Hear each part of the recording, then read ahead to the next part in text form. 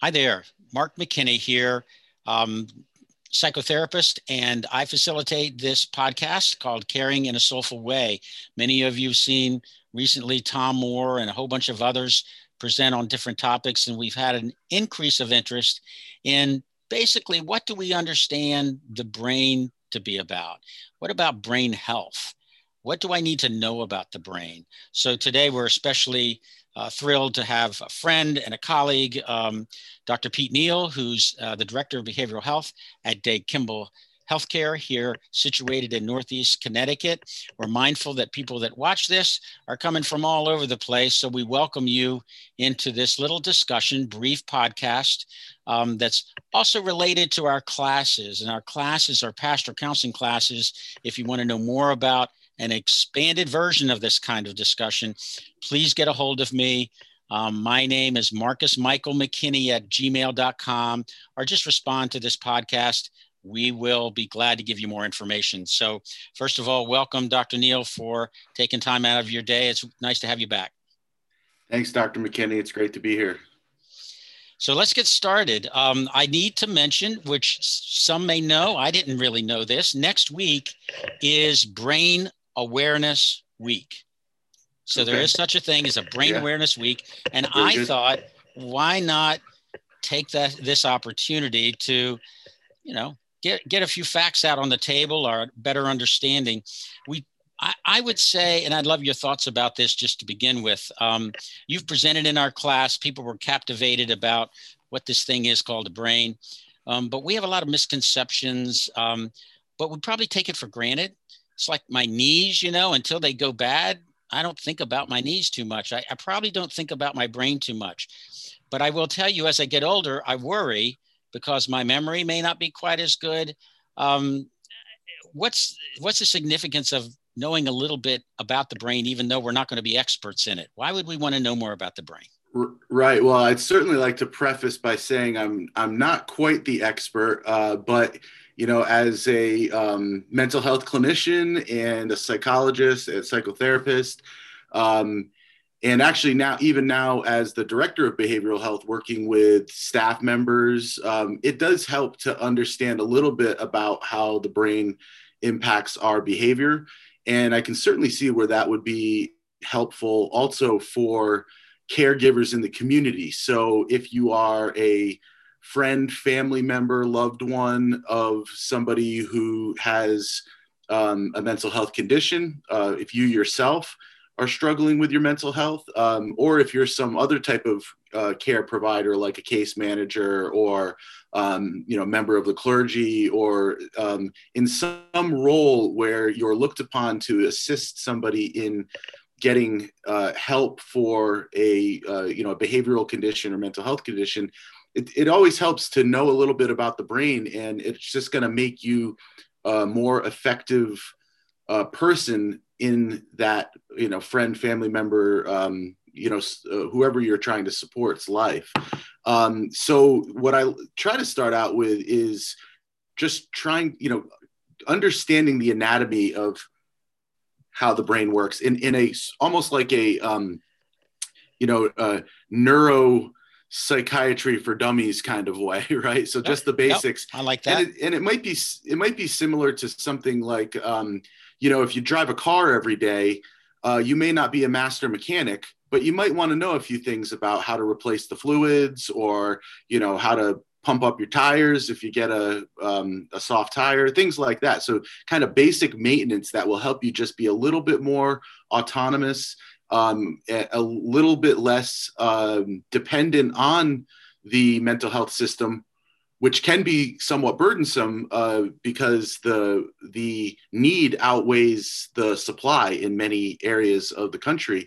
However, I would like to also put in a pitch and just say, we're accepting patients all the time at Day Kimball. So if you're in the Northeastern Connecticut area, we're certainly here to meet your needs. And one of the things we try to focus on is getting people early access and getting them the access they need. However, throughout the industry, and of course, this, Dr. McKinney, that's not always the case. And therefore, being able to develop some autonomy and also just being able to practice good brain health in your own life is going to make us, healthier, happier, more energy, all of these things that usually lead to a better quality of life. So maybe I could ask you a question along that line. Sure. There, Dr. Neal. When my experience has been a little bit that when people have like a brain injury, well, that's kind of a no-brainer, so to speak, no pun intended, that you've got to go get a specialist.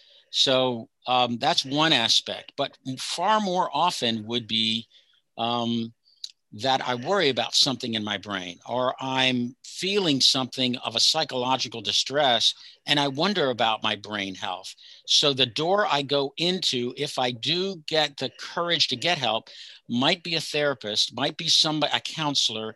It probably would not be a neuropsychiatrist, or you wouldn't go to a higher level of care to open the door.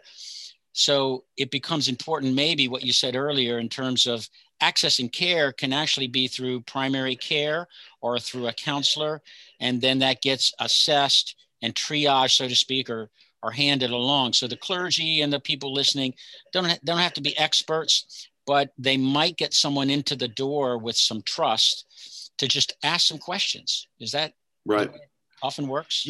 Yeah, and I think your most likely portals of entry are going to be either through your primary care physician or a psychotherapist, which typically would be a social worker or a counselor, maybe a psychologist. And they're the most likely frontline folks that you're going to encounter. So what PCPs are going to tell you are habits and behaviors that are good for the brain, just like they are for every other part of our body, which is to eat well, exercise, get good sleep, stay away from alcohol, smoking, obviously other drugs, either abusing over-the-counter drugs or limiting your over-the-counter medication use, and certainly staying away from illicit drugs. Now, I think most people probably know that those types of things will harm the brain. If we're getting lack of sleep, we're not eating well, and therefore the proteins in our body are not allowing for the good transmission of neurotransmitters, and that can affect our energy, our concentration. We talk about memory loss, and sometimes older folks will get very concerned that they're starting to lose their memory. And we see higher rates of neurocognitive disease, or what we previously referred to as dementia. However, in a lot of cases, it could just be a change in diet, a supplement, something that's going to allow your brain to transmit those chemicals in a more easy or natural manner.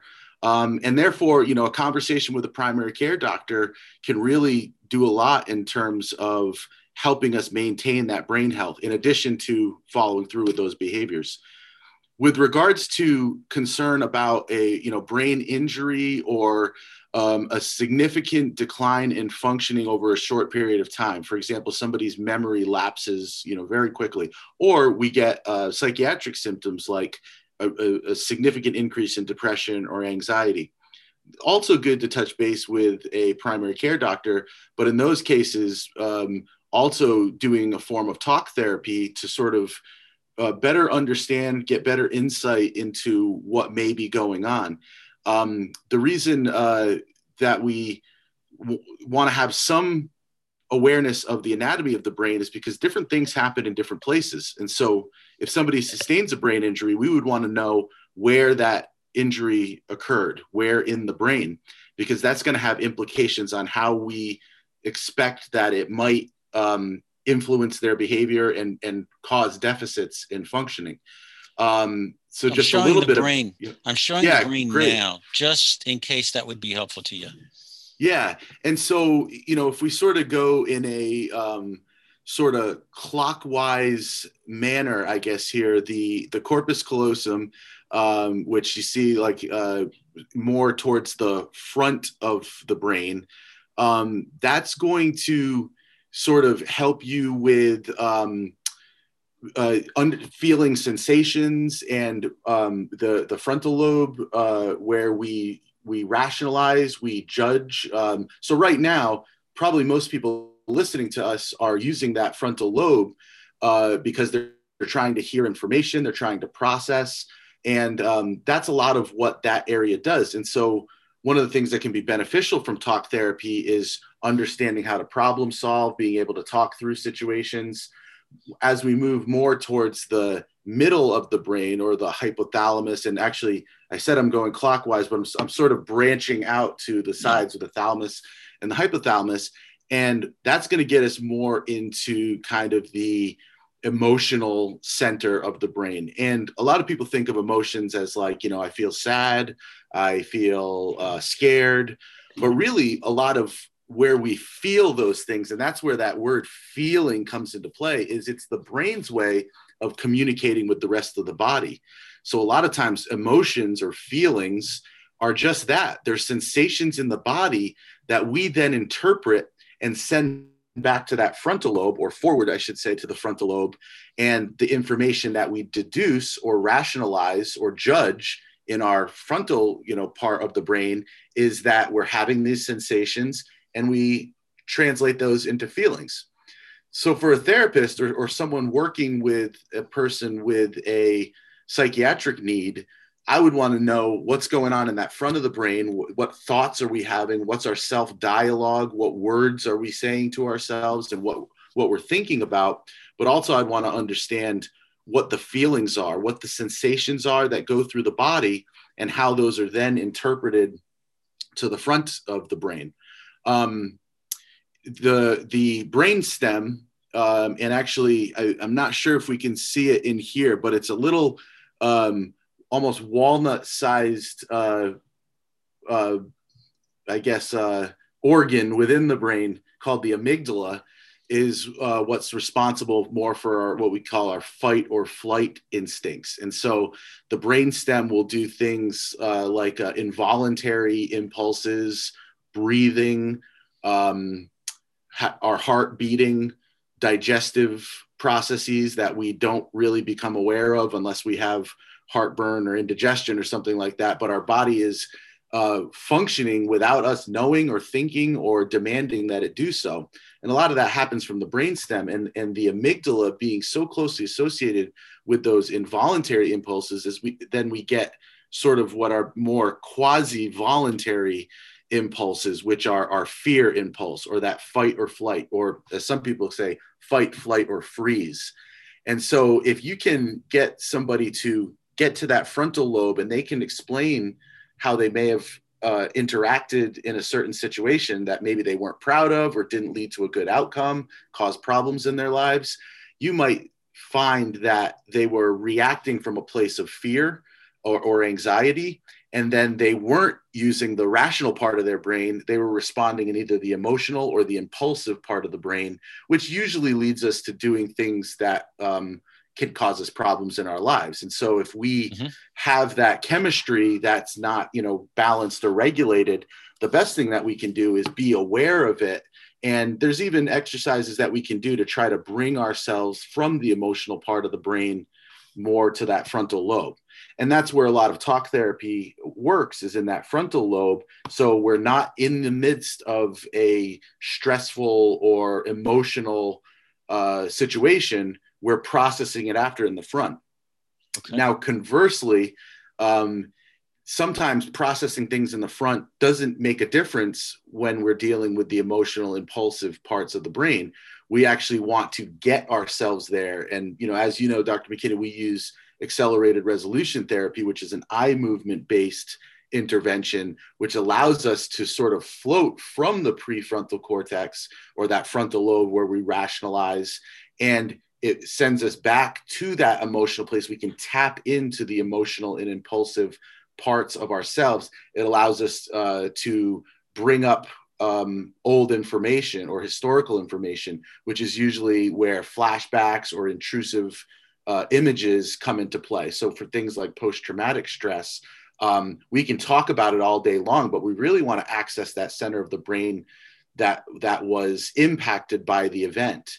And therefore we can reassociate some self-soothing, reassociate a calmer sensation in our body, and associate that with the thoughts that come with the event, rather than when we think about the event, we immediately go into that fight, flight, or freeze mode. Or yeah, so I think it's wonderful to have people consider that even though we're talking brain physiology a bit, that trauma, there's a lot of research that shows something like trauma that a good number of people face and don't always get help for. There is a way to avoid just getting stuck. Many times in trauma, a person will just feel like, well, I just keep thinking about it and I'm stuck. And that's how trauma can, for some people, really stop their lives somewhat. But through what you've just explained, there are ways that are being explored in therapy that can be done right here in clinics like ours, um, to, at least for some people, be able to get beyond the stuck place, to be able to find some healing, something that wouldn't take 5 years to get to.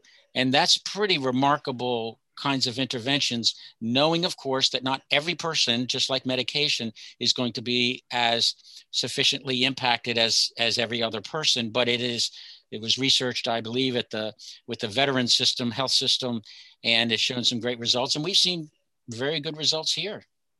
Yeah, and that's one of the reasons we pursued it so aggressively, was that we had a couple clinicians using those types of interventions, and they were seeing really great results in a pretty short timeline. And obviously, when people are suffering, it's really important that we at least alleviate that suffering to the point where we can get people to be able to work on more complex problems. Now, when the brain's in distress, or when the body's in distress, we are going to default to impulse, or at least an emotional state, right? We're not going to be able to process in that prefrontal cortex.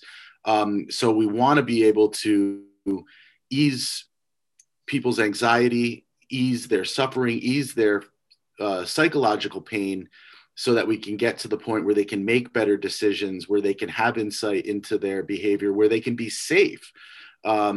In addition to things like self-actualization and self-awareness and working on interpersonal communications, which, when we have difficult relationships with others, we can become triggered by that. And then we're usually not making the best decisions about how to treat those relationships when we're in an emotional or impulsive state of mind. So, you don't have to be an expert on the brain. You don't even really have to know all of that terminology, but understanding that there is a stop, a yellow light, and a green light that are associated with what our desired outcomes are. And it may be that you want to stop the impulsivity, you want to be cautious or have a yellow light approach to your emotions, and your green light is when you're really thinking clearly and you're in that prefrontal cortex where you can make good decisions and you can evaluate situations. But our natural instinct is to have the impulsive center on green. If we can't utilize our frontal lobe, we're going to default to the emotions and then back to our impulsive or reptilian part of the brain, which will just go back to that fight, flight, or freeze mentality. I'm going to show one more slide, Dr. Neal, which is a little bit different. And I'm mainly showing it because there may be some folks that just will be able to look back on this in terms of yet another description of what you've laid out for us, mainly just for people to reference later. Right. And you see that frontal lobe, which is, basically our forehead going back to about the top center of our brain. Some other, so on the limbic side, these are on the side here. This is where we get into things like movement and body sensations, parietal lobe more towards the back. So you can see that depending on where an injury might have occurred, or where there might be damage or some sort of abnormality, you're going to experience different symptoms. And sometimes the symptoms that you're experiencing can help really provide some insight as to where that damage occurred. But the science is limited in how much we can correct brain injury. Of course, there are things like, brain surgery. And you might find that somebody who develops a tumor or something like that has pressure or a change in the anatomy of one of those areas could return to normal functioning if they were to have it removed or to have a surgical procedure. obviously brain surgery is, quite a serious event. And we don't provide that type of surgery in most psychiatric situations because there is a limit on how much physiologically the brain can be changed. But we know that we can change it through behaviors, through talk therapy, and even through medication interventions, which then become the frontline treatments for mental health conditions. And again, the layperson doesn't necessarily have to know all of that information, but if they understand a little bit about what might be going on with somebody, or how their level of functioning has changed, how their personality may have changed, or how their emotional state, they might be more getting angry more quickly. And that, we talk about anger as if it were an emotion, but really, to me, when I hear somebody talking about getting angry, getting too angry for a situation, or getting angry so quickly that they end up acting out of anger and doing things that they regret later on, I think about that impulse center more than I do about emotions. When I think about the emotional stuff, I think about somebody who's too happy or too sad. But when we think about scared and angry, we really want to go to that impulse center. And sometimes that can provide insight that'll allow us to craft an intervention that's going to be more helpful to the patient. So strategy in the world of psychology takes this into account without getting into the weeds, but understanding that if there's impulse control, we would have a set of strategies we might be looking to at least consider with someone that we're working with. And then we also work, and our time is about up, but we also work, I think it's important for people to consider, and we encourage caregivers to think of this in concert with permission of the patient with the primary care, because primary care looks at the whole person. And that is the front door for most people to just say, I think there's a problem, or sometimes it's discovered there. Then primary care often collaborates with us. And the brain is one of those things so critical. We didn't talk much about the brainstem, but it turns out that, of course, the brainstem connects everything you've been talking about to the whole body. And That's right. Yep. I was going to ask you, when I fell in love with my wife, where in the brain does it? So there's certain aspects of what we do that can't be captured by science, but we can appreciate that. We can appreciate we're whole people. Primary care and family medicine in our area, a lot of physicians are really tuned in that we have to do a little more work than a quick assessment to understand how to help someone or what the problems are.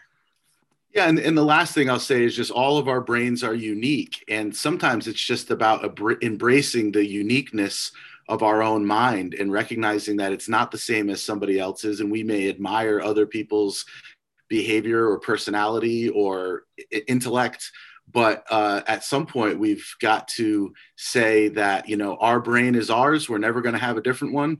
And there are some unique elements to all of our behaviors, personality, and ways of thinking that we really want to embrace. And I think that can lead to a lot of happiness too, without really much, without much work, if we're open-minded to really, accepting ourselves. So absolutely. I appreciate your time here today, Dr. Neal. We're at Day Kimball Healthcare here. If people need to get a hold of us, we realize this goes out to lots of places that would have their own hospital or clinic they could get to. But if you are sitting listening to this and saying, gee, I need to send somebody somewhere, I'll give you the local number here, Northeast Connecticut, 860-963-6385. And but we encourage you to go to your local, most trusted place that you normally get your care. Your primary care would be, for most people, that proper place. But I hope this discussion has been helpful for everyone, and won't be the last time we discuss things. But thank you, Dr. Neal, and we wish everybody a great week. My pleasure. Thanks for having me. All right. Take care.